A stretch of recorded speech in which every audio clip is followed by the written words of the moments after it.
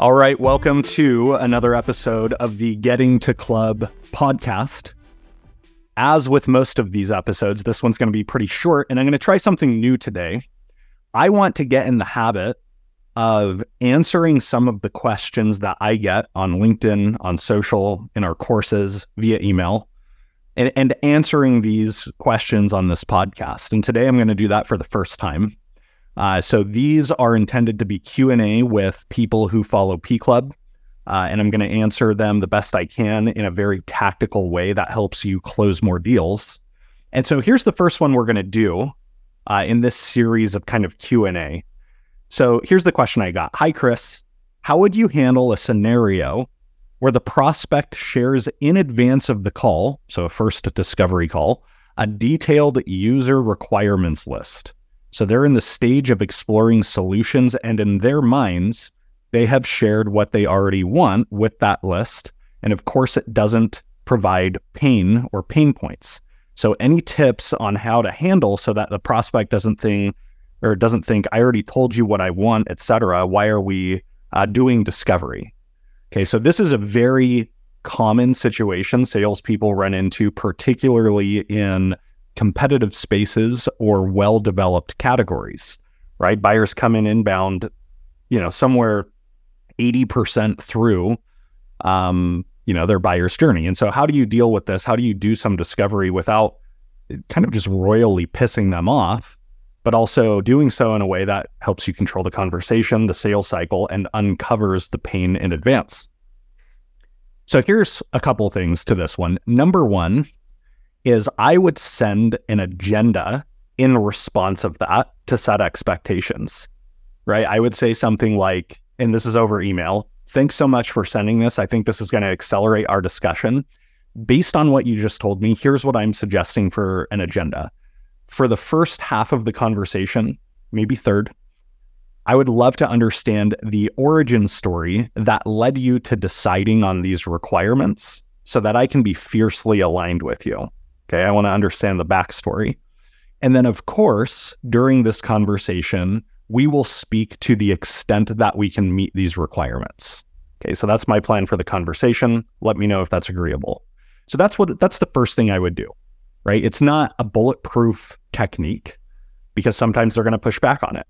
But more often than not, you are going to create the right expectations for a successful discovery call, right? So much of having a productive call is expectation management.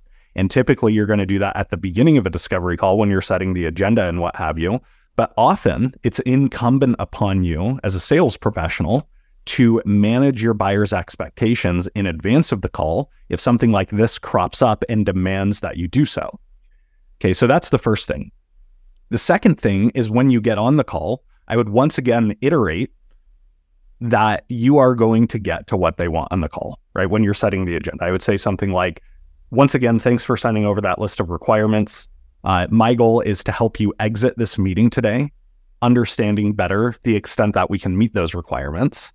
True to the agenda I sent over, one of the things I would like to do is go back in time with you for a few minutes to understand how you led to these requirements, right? What challenges you were facing a few weeks ago or months ago when you decided to solve this that led to you being so definitive with what you need in a solution. Okay, so now you're going to ask the go back in time question, right? Help me understand the origin story. And then as long as your buyer isn't totally just dead set on seeing a demo, you should be able to surface a good deal of the pain. Maybe not all of that, but at least you're not flying totally blind. And then you do have to deliver on the second thing you said, which is you're going to start to speak to, presumably through a demo, how you're going to meet some of those requirements.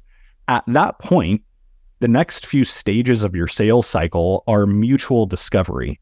You're doing some give and take in the sense of you're giving a little bit of information on how you meet their requirements. And then every time you do that in response, you then ask for a little bit more. So it's mutual discovery that unfolds and unfolds. Okay, so that's the answer to that question. Now, what some of you might be thinking is, okay, but what happens if they just don't agree to any of the things that I just suggested? They push back on the agenda. they're not willing to go back in time with me even for a few minutes to understand their challenges, and they just show up to the call and say, I'm not here to inform you about our challenges. I just want to see a demo and how well it meets these requirements.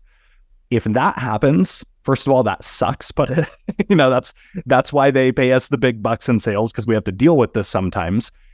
If that's the case, you as a seller have to make a judgment call as to whether or not you pursue that deal, right? So you might want to, but you might not. You might say, okay, I'm going to walk you through exactly how, or to the extent we meet these requirements. But the only way I'm going to do that is if at the end of this call, you feel like we're probably a good fit.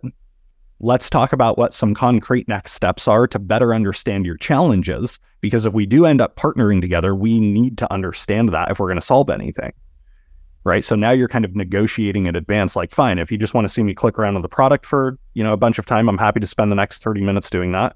Time is booked anyway, we may as well. But I'm going to make an ask of you in return. And then you make that ask. And if they still say no, then I would be like, it feels like we don't have the spirit of a partnership. Now, don't do something that's going to get you in trouble, right? If your manager or your boss would bleed at the ears hearing you disqualify a deal like that, then don't do it. I don't want to be responsible for you losing your job or anything like that. But I can tell you what I would do in that situation.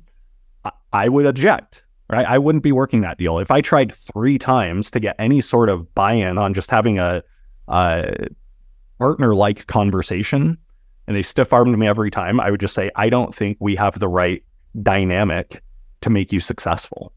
Okay, so that's what I would do. I hope it helps. If you're in that situation, give it a try. Maybe tweak it based on whatever context is unique to you, and I'll see you in the next episode.